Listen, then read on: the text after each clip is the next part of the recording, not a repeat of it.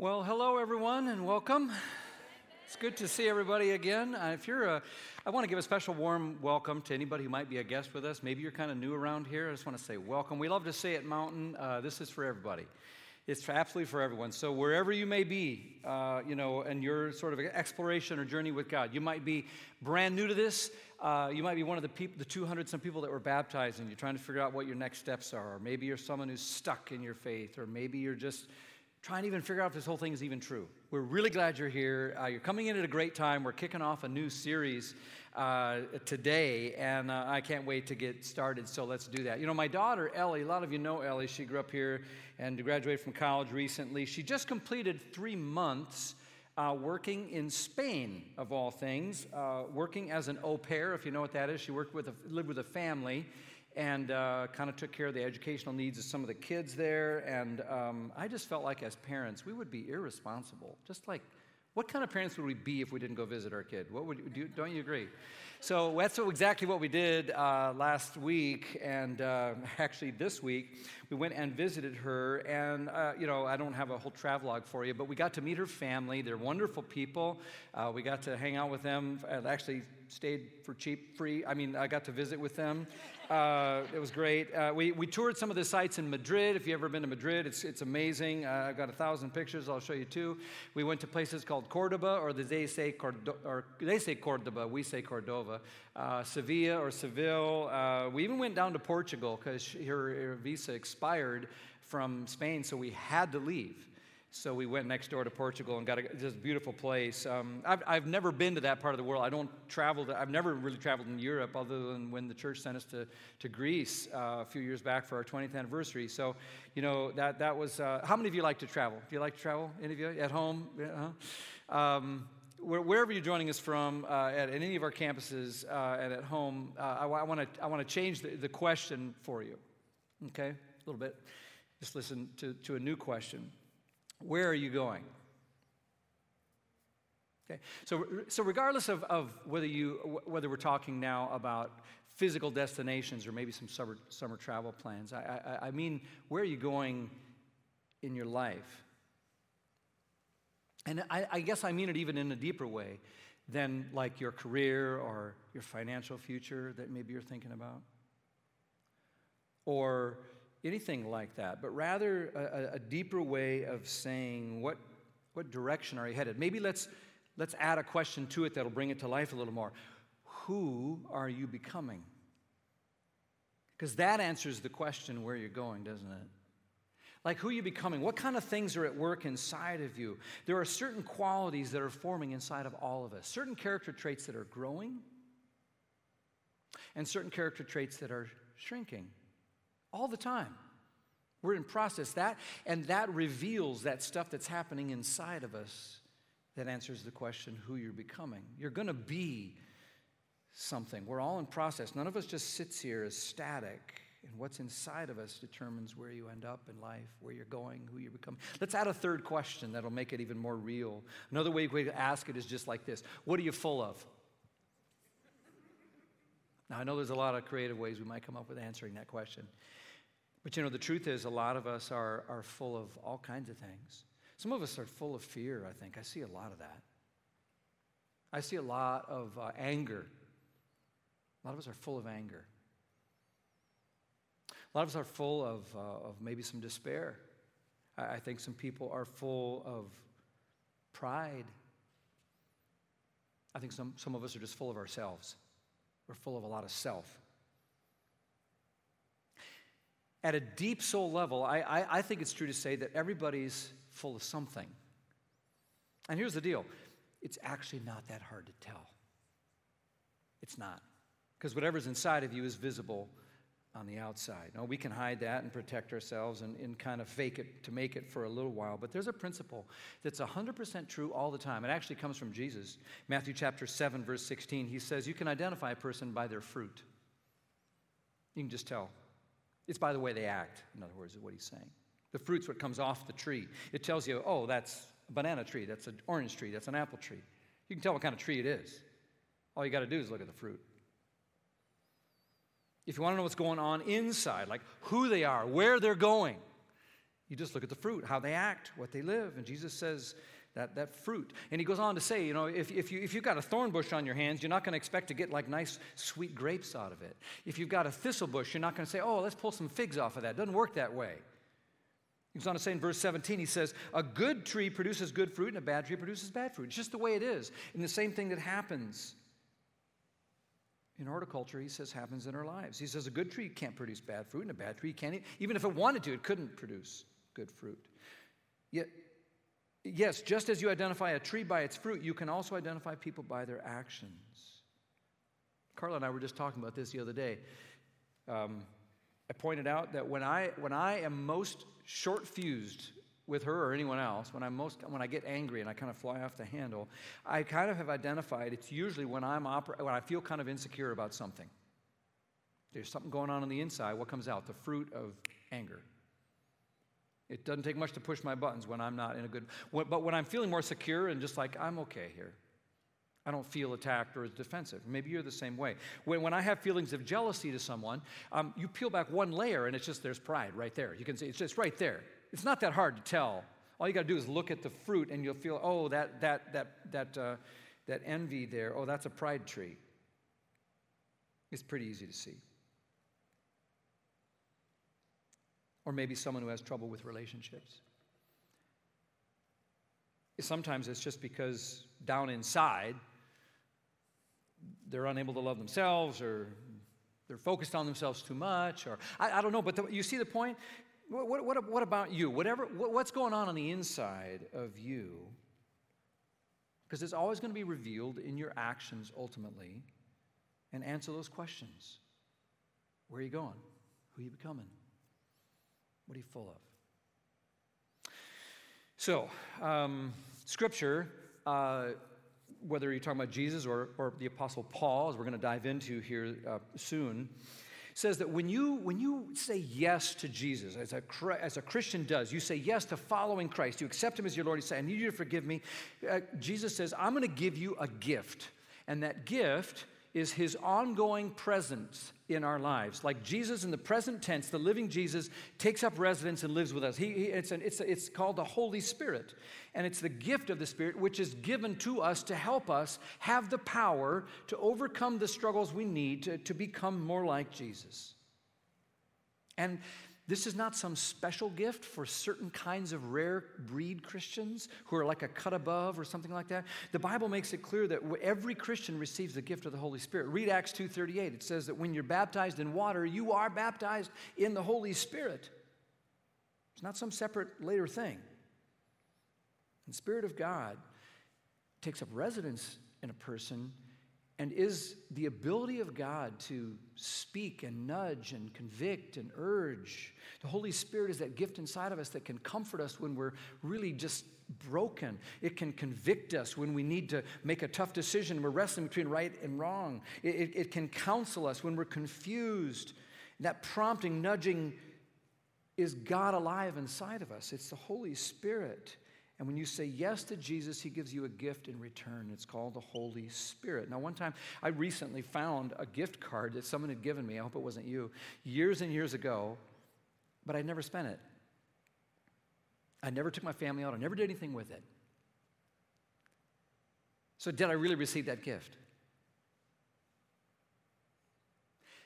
I think that there are times in my life, and maybe in your life, and I think in a lot of people's lives, that we treat the Holy Spirit the same way. It's a gift that's given, but it's like a gift card that's never used.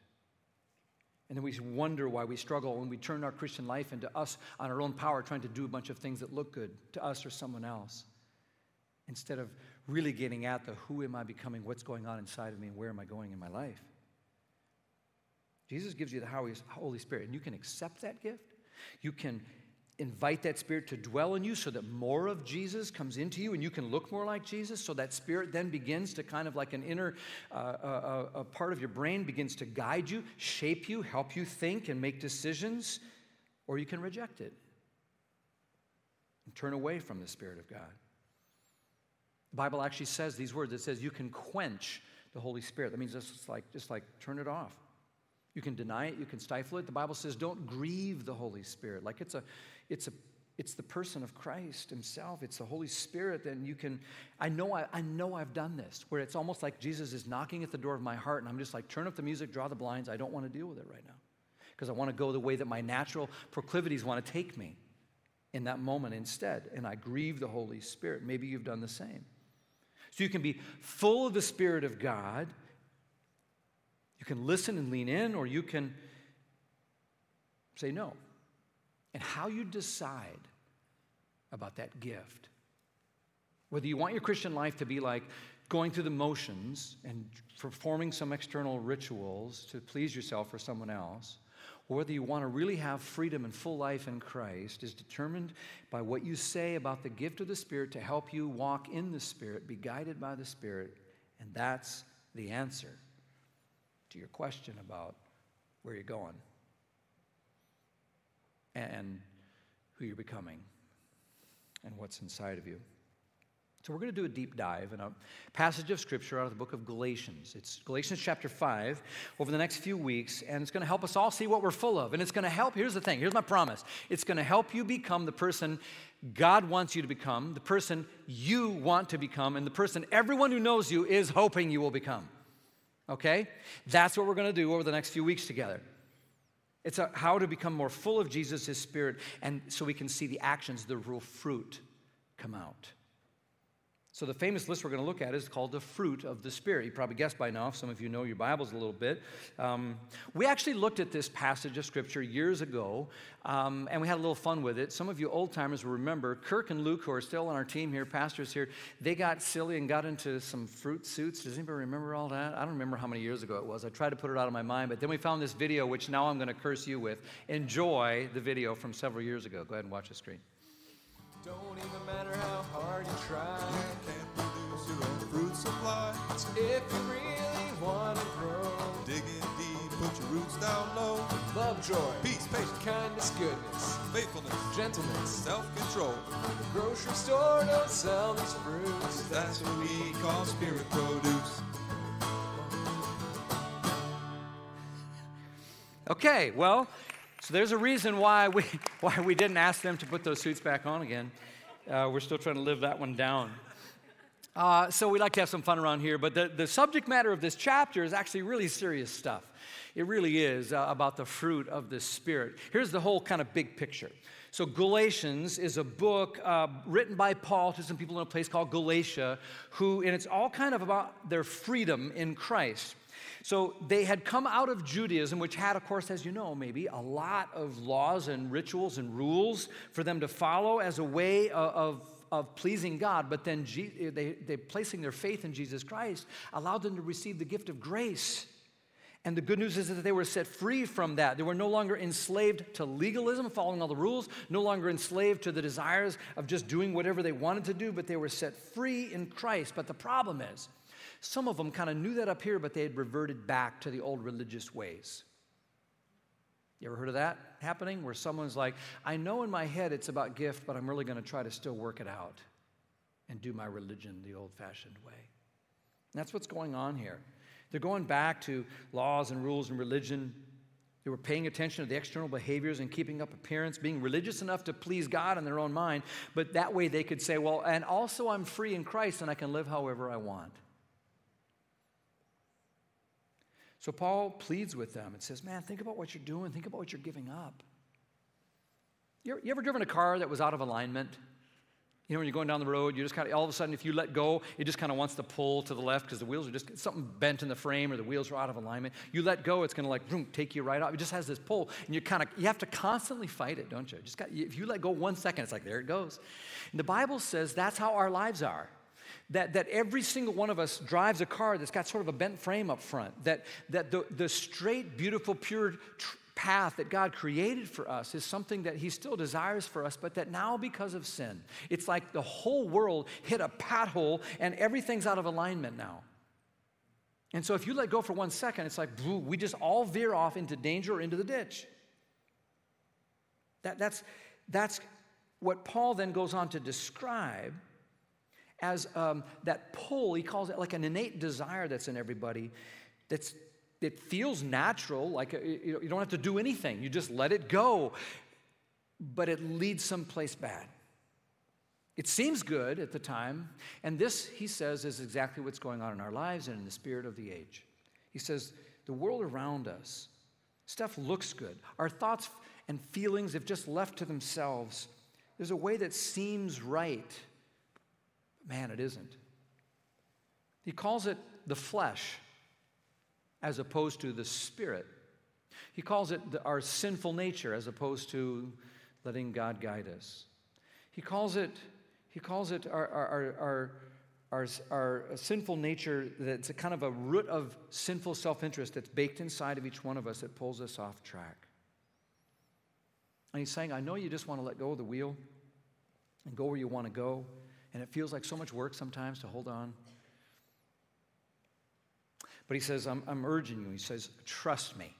Real freedom is found not in just going wherever your desires and natural self want to take you, but instead your best, good, joyful, beautiful life is going to happen when you let the Spirit give you enough power to hold on to the wheel and follow the Spirit, be led by the Spirit, be guided by the Spirit, be filled with the Spirit, walk in the Spirit. And that's the idea. So let's look at this passage together, and I'm going to warn you, this is not like bumper sticker verses like, oh, that's a cute little one.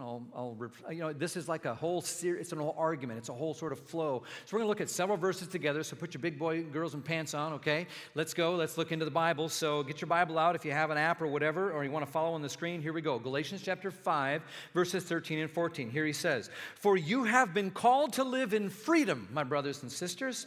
That's what you got when you got Jesus. You got freedom. But don't use that freedom to satisfy your sinful nature. Well, I'm free. I'm just going to do whatever I want. Instead, use your freedom to serve one another in love. For the whole law can be summed up in this one command: love your neighbor as yourself. He goes on in verse 16 to say, so I say, therefore, let the Holy Spirit guide your lives. Then you won't be doing what your sinful nature craves. The sinful nature wants to do evil, which is just the opposite of what the Spirit wants. And the Spirit gives us desires that are the opposite of what the sinful nature desires. It's like you got to decide, you're going to let it go or you're going to try to hold the wheel. These two forces are constantly fighting each other, so you are not free to carry out your good intentions, even though we might want to. Verse 19 and following says this: when you follow the desires of your sinful nature, the results are very clear. It's going to bear some fruit, he says. And then he lists the fruit.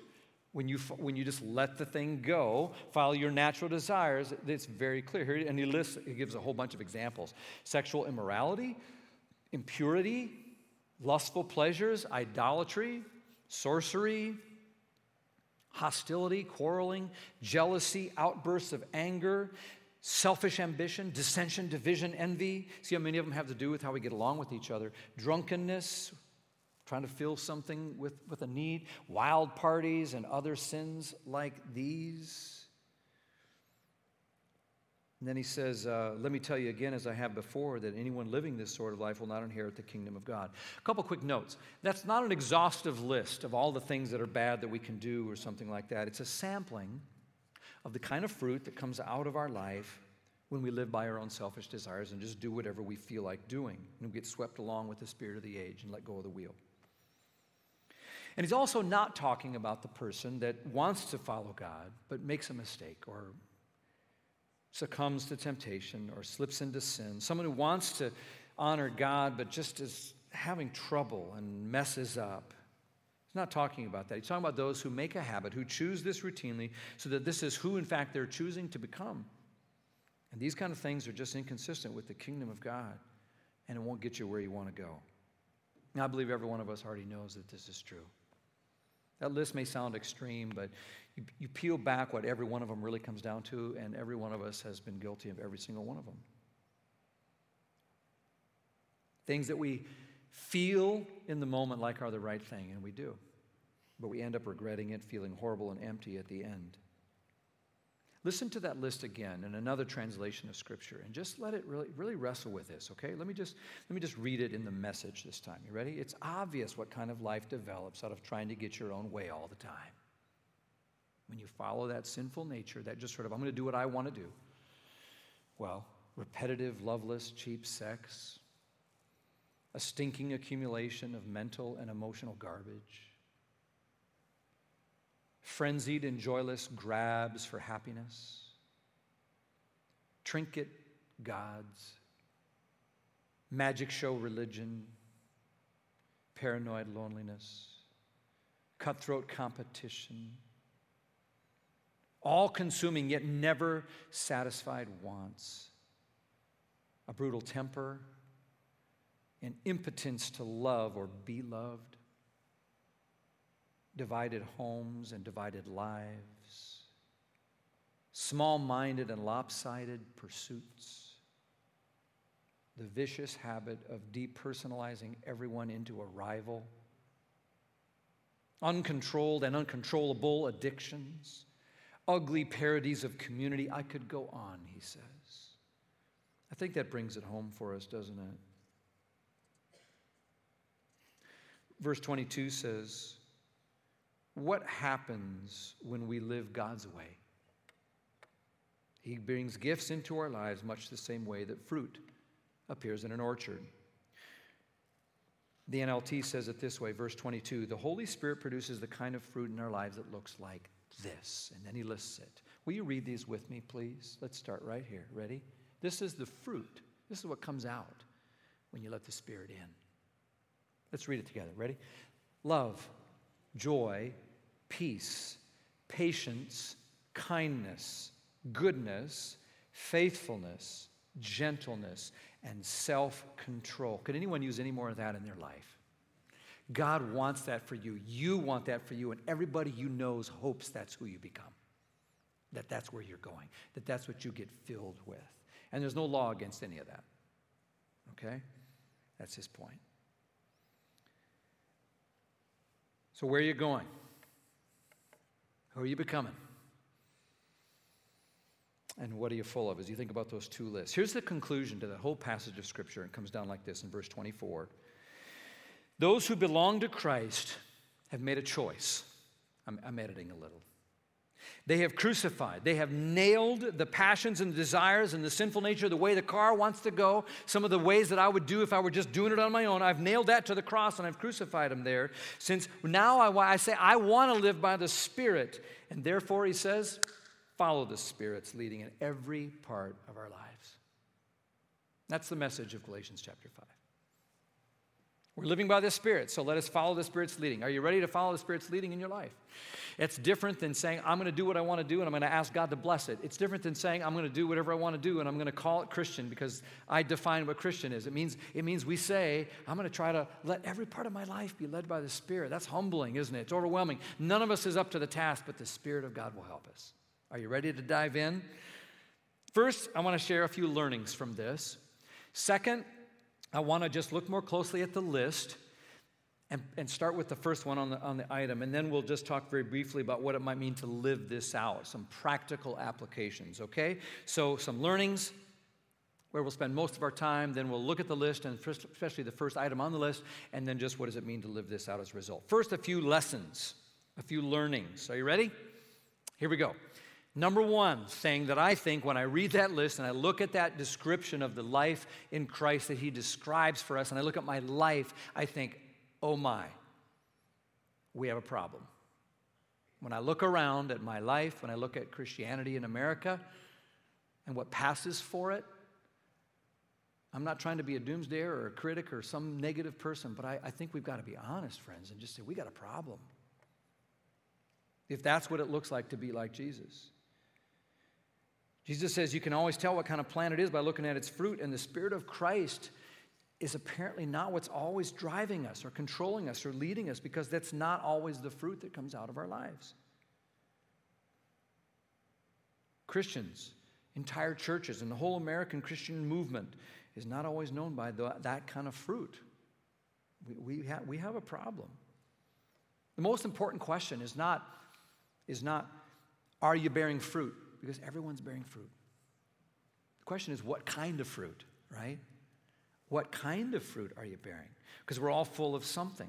A lot of people say, well, I'm a Christian. And by that they mean I believe in God, You know, I believe in life after death, and I believe in going to heaven. I believe in forgiveness of sins. That's good. But the real test is the fruit, like what happens in everyday life. Are you any different because the Spirit is in you? The reason God wants to bear fruit through your life is not just for your own benefit, but for His mission in the world. He's busy trying to send a message to the whole world, and He's called us as His people to demonstrate what God's character looks like. And you can't show God's character until you have God's fruit coming out of your life, and you can't manufacture that or fake it. So if we just continue to talk to the world about how great and wonderful God is, but the fruit of that God inside of us isn't there, the words just sound empty and hollow, and we lack credibility. And I think this is one of the reasons a lot of people are kind of turned off. They never get a chance to really see Jesus sometimes. They just get turned off by some Christians. I know it's an old thing to say the church is a bunch of hypocrites, but I think we do got to take it seriously. Jesus says they'll be known by their fruits. So I think we have a problem. We got to acknowledge it. I always think of Abraham Lincoln. He said, all right, let's say we have a dog, and if we call the tail a leg, how many legs does the dog have? And someone says 5. And he says, no. Because simply calling the tail a leg doesn't make it a leg. And we got to be careful, don't we, that we're not the kind of Christians that are just kind of calling a tail a leg. We've got to be honest and admit that in our own lives, maybe even in a broader sense, we've got to be humbled by God and admit that calling ourselves a Christian, when Jesus says, well, it doesn't matter what you call it, you're known by your fruits. That it means we've got some growing to do. We've got some growing to do. You know, our culture around us shapes us and molds us and pushes us, doesn't it? Like it kind of has an influencing nature to it. The Bible calls that the spirit of the age, and you can all feel it, right? When you're someplace, like when I went on this vacation, we were in the ocean, and you think you can just stand there, but you can't because the waves come in the undertow, and you got to move with it. You're going to move with it one way or the other. You're either going to just kind of hold your ground, but it's going to knock you down, or you're going to end up getting carried down. And that's the way culture works. It moves us, and Paul says earlier, he says, you know what? Sometimes you've got to just really find ways to fit into the culture and learn the culture and bring the good news of Jesus to the culture, like be in the world. But then he's also saying here, we've got to be careful that we don't let the culture swallow us up and move us. I saw the powerful shaping influence in Spain, not just in history, but an everyday thing. So instead of hello, you know what everybody says there? What do they say? Yeah, come on. Hola. Everybody say it with me. Hola. Guess what I said every time I saw someone after a while? I said, hola, right? There, they don't say thank you. What do they say? They say, gracias. What do you think I said every time I wanted to say thank you? I said, gracias, gracias, right? Everyone there eats late at night, okay? The restaurants don't even open until 8 o'clock sometimes, right? You go to restaurants, so I normally eat earlier. It's healthier, it's better, and I'm used to that, whatever. Well, guess what? When I ate meals there, I ate at night. I ate at 8 or 9 times. One time we didn't finish dinner till midnight. Okay? So another time we were looking out at this overlook, and I'm looking down at this beach, and there comes this guy out of the water. I'm thinking I'm going to take a picture, and then I notice look at this little figure, and he's a nudie. He's not wearing any clothes. So guess what I did when I went swimming? No, I'm just kidding. That's where I drew the line, okay? So that's where it's like, okay, this is a cultural piece. And that's kind of actually Paul's point here, is that there are things that you're going to do that are going to say, you know, we got to figure out how to not be weird and fit in, but there's other times when you got to figure out, wait a second, this feels like it might cross a line.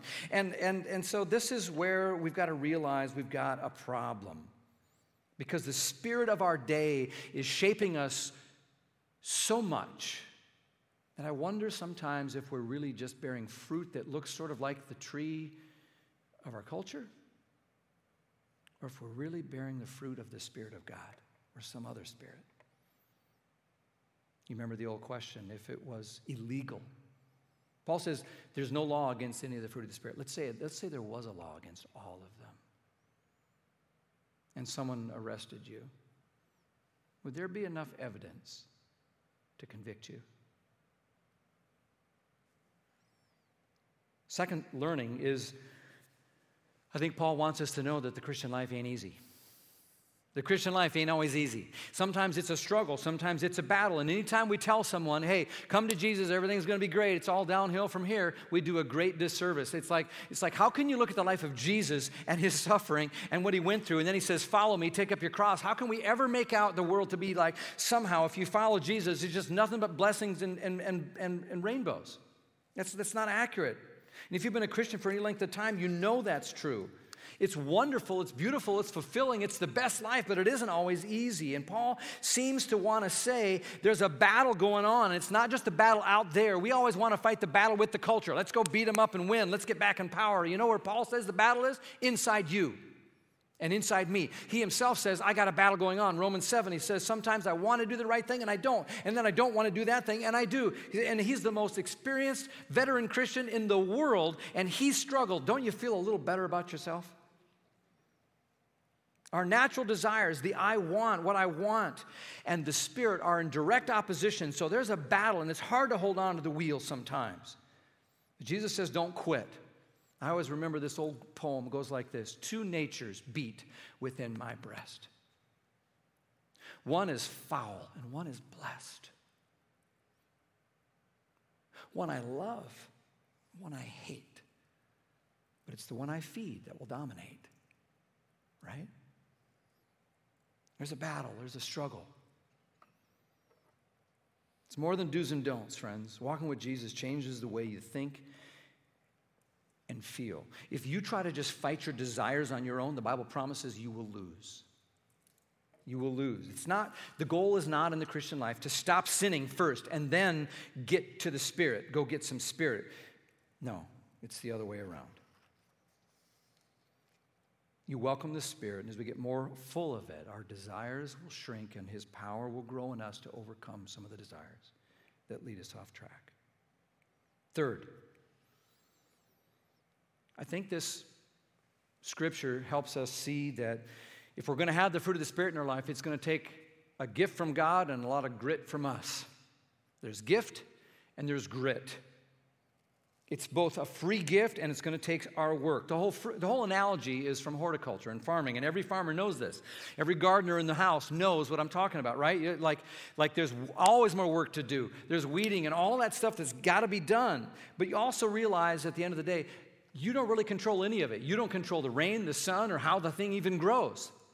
That part's all gift. In fact, you're counting on God to do that. And that's how it is with the Spirit of these things in your life. It's grace. It's a gift, but also there's work. It's like the old farmer said, you know what? I pray like everything depends on God. But any farmer who only does that is not going to have much to produce. He says, then I go to work like it all depends on me, and somehow it works out. And this is how I would give you advice. If you want to become a person who's going someplace different in your life, you've got to trust that God's going to give you the gift of his Spirit and give you the gift of these fruit, but you've got to work at it. Which leads to another learning. That this is not so much prescription, like a command, here's a prescription he writes out and says, now go get some love and joy and peace and patience in your life. No, it's a description of what happens when you invite Jesus in. You see the difference between prescription and description?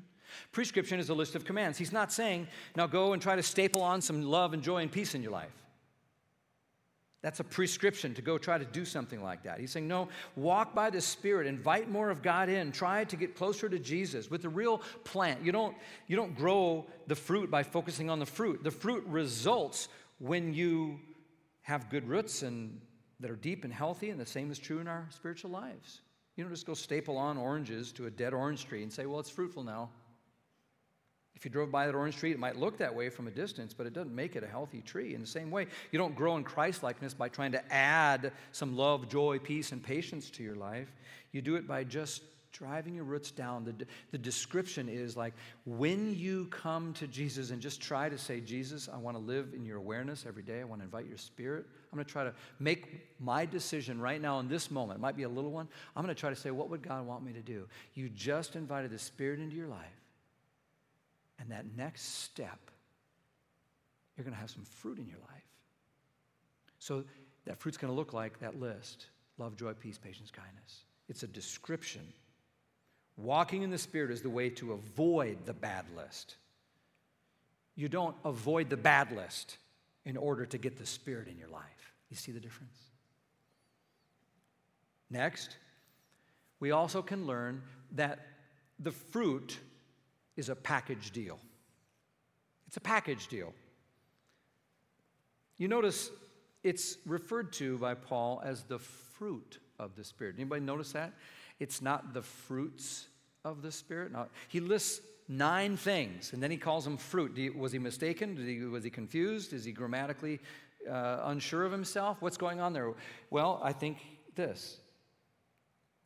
It's a package deal. He's pointing out that these are not separate virtues that you kind of separate and put into your life one at a time. If Jesus is alive in your heart and you're trying to say, "Come inside of me, Holy Spirit," they will all start to appear. Where the Spirit truly is, they're all there. We could talk a little bit for a moment about the difference between personality types and true gifts of the Spirit. We've got to be sure we don't ever confuse the two. If a person is just kind of slow moving, they just don't get rattled by stuff by nature, they're kind of stoic, we might say, "Oh, what a patient person." But if they don't have any joy or kindness, it's probably not the fruit of the Spirit, it's just their personality. This is a package deal. So we want all of it, not like pick and choose. Where Jesus is, the fruits all grow as one. I've heard it said, you're only as mature as your most immature fruit.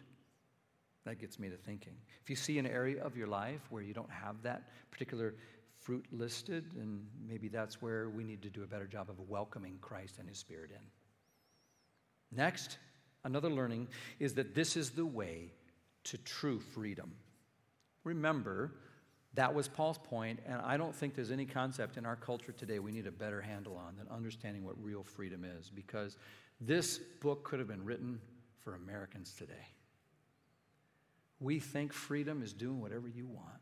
Anybody who tells me I don't like a big man in the sky telling me what to do, if it feels good, do it. And this is why we have the kinds of results we do in our society. It feels like gratifying the sinful nature and the pursuing the flesh and letting our anger vent and doing what you need to do for you is the best, freest way to be. It's just that no one ever stops to really pay attention to the fact that when you let your hands off the wheel, we always end up in the ditch. Why doesn't anybody point this out? Modern day people say, I'm free to indulge my desires. And Paul says that's exactly the opposite. Those desires are going to lead you into a kind of prison that you are not going to be able to get out of on your own strength. Instead, when you surrender your desires to Jesus, His Spirit will lead you into what is real freedom and real life. What culture calls freedom, the Bible calls captivity. And what the culture calls captivity, why would I ever want to say no to whatever I want to do? The Bible says this is the path to real freedom.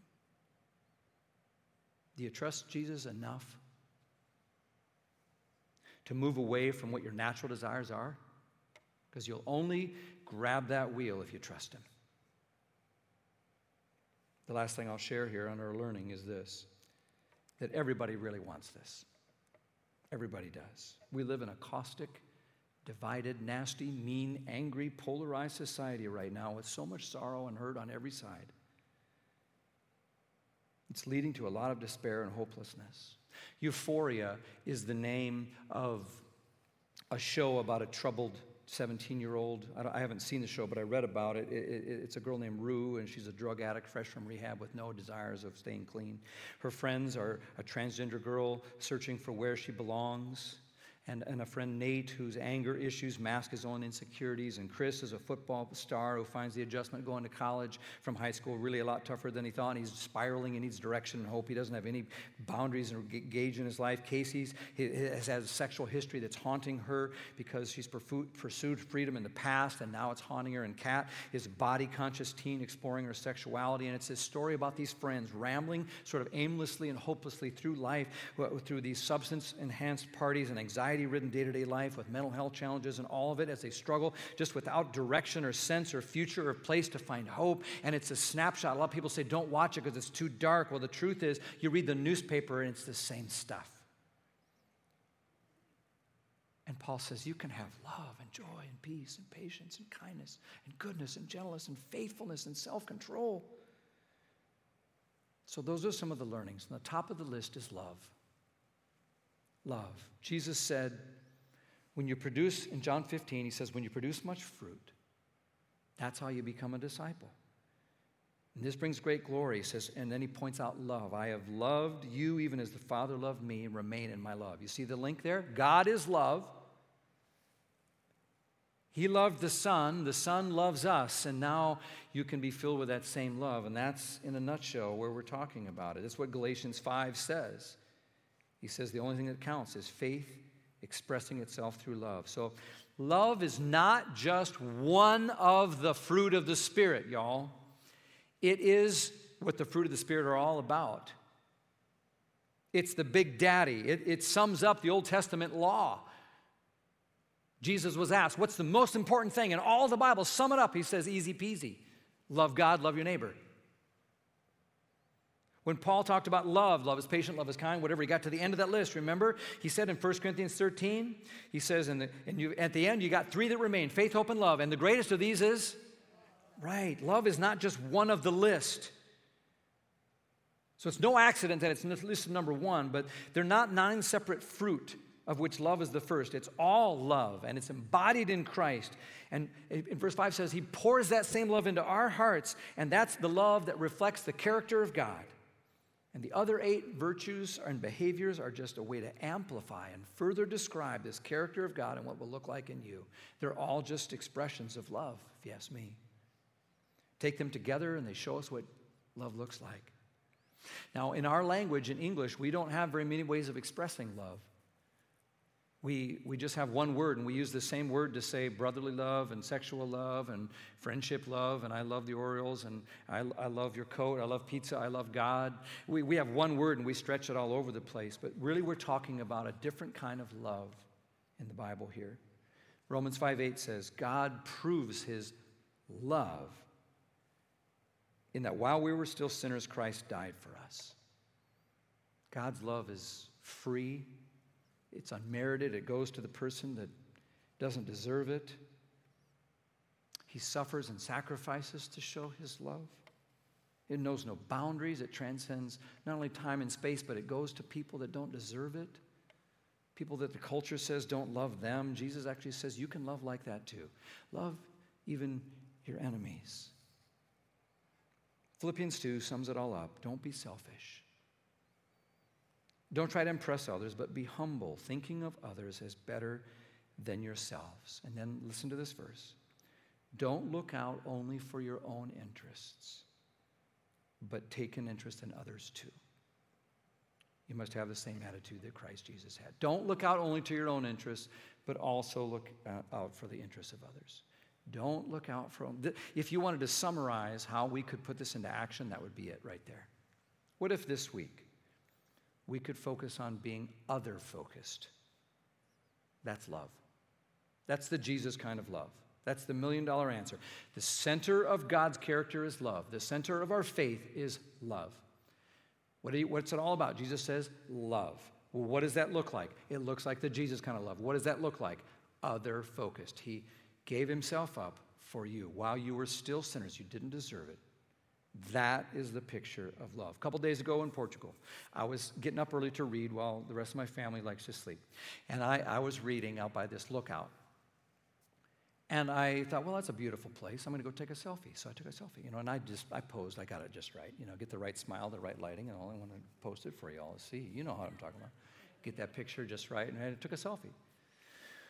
Well, as the morning went on, I noticed other people started waking up and coming down there by that lookout, and I got a picture of that. In fact, I think that's the lookout right there. It's a beautiful place, and everyone was coming. I looked up, and there was this old couple trying to do the selfie. They didn't know what they were doing. I was like, I went over there. You know what I said? I said, would you like me to take a picture? I don't know what language they spoke, but they understood that. They handed me their phone. What'd I do? I took their picture, like 14 pictures. There's someone else standing right there holding me their phone. I'm like, oh, I don't mind that at all. took their picture. I think they thought I was a professional, worked for the park. I start taking pictures of people. I'm like, move together, move. You're looking great. It'll be beautiful, beautiful. I took pictures of other people for about 10 minutes. There's just a whole line. They were just like, yep, handing me their phones. Like, yep, next. But that only happened because I stopped thinking about my own selfie for a minute and started thinking about how I could help someone else's picture come out. And friends, that's love. It's other-focused. So if you want to know how to live this, be other-focused. Let me give you 4 S's to close. Number 1, see people. Start seeing people. That's what Jesus did. He was busy. He was busier than you. He still saw people. Who's there in front of you that you're not seeing? Can you plan to open your eyes and get off the selfie and maybe turn the lens around and focus on others a little bit this week? Who is it that you need to see? Second S is stop. Jesus was always on his way, but half his life was interruptions, and he stopped, and he paused, and he poured into people. He was just more than proximity. It was about presence. He stopped and was present with someone. That's what the Good Samaritan story is about. The person stopped, and Jesus said, be like that guy. That's what love looks like. Who do you need to stop for that you're too busy for, that you could speak into? Rejoice when they rejoice, weep when they weep. You can't do that stuff if you're running. We've got to stop instead of blowing by. Third is say it. Sometimes love needs words. Don't leave it unsaid. Is there someone you need to show appreciation for, or a kind word, a gentle response, or stop for a moment and think. And instead of thinking about yourself for a moment, let the Spirit guide your mind right now to someone this week that you might need to speak to or send a text to. When will you do that? Who is that? Do you have clarity on that? Don't quench the Spirit. Say it. That's how you grow the fruit of love. And then show it. Love is an action at the end. So in a marriage, with your kids, as we be other-focused. And that's how we show it. When we come to worship, instead of what am I going to get out of this? Or I didn't get anything out of that. It's not about you. Never was. It's about God. So don't be a consumer. Be other-focused and focus on God in this moment. When you think about your stuff, it's not about you and what you can buy with it. We can protect it. But if Jesus was you and he had that money, which is his money anyway, what would he do with it? When you're choosing a career, when you're planning your next work move, instead of just like, what would I enjoy the most, or how can I make the most money? Like, how could you serve the world? How could you fulfill your mission on the planet better?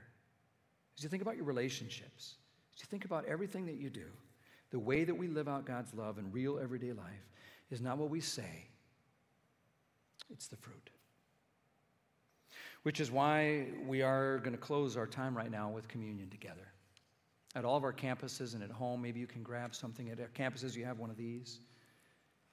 There is no better expression of love than when Jesus went to the cross and gave himself completely other-focused, not on his own needs or desires, but upon you, on me. And in this moment, we're called to receive that love, say thank you for it, and not try to reciprocate or pay him back, but just to let that gift motivate us, be filled in us, so that we can share love with someone else as well. Let it change us from the inside out. We're going to share this cup and bread together as soon as we pray, and at home you can join us as well. Let's pray together. Father, we thank you for the call to walk by the Spirit, to be filled with the Spirit, to be led by the Spirit, to just say yes to Jesus so more of him could come inside of us. And man, we're a long way from where we want to be, from where you want us to be. We know that, Lord, but man, we thank you for being patient with us and helping us to just take maybe one baby step today to listen to your Spirit, to focus on others, and try to think a little more about where we're going and who we're becoming.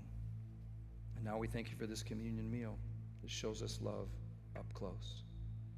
Fill us with that love so we can notice and love some other people with an other-focused love like Jesus. We pray in his name.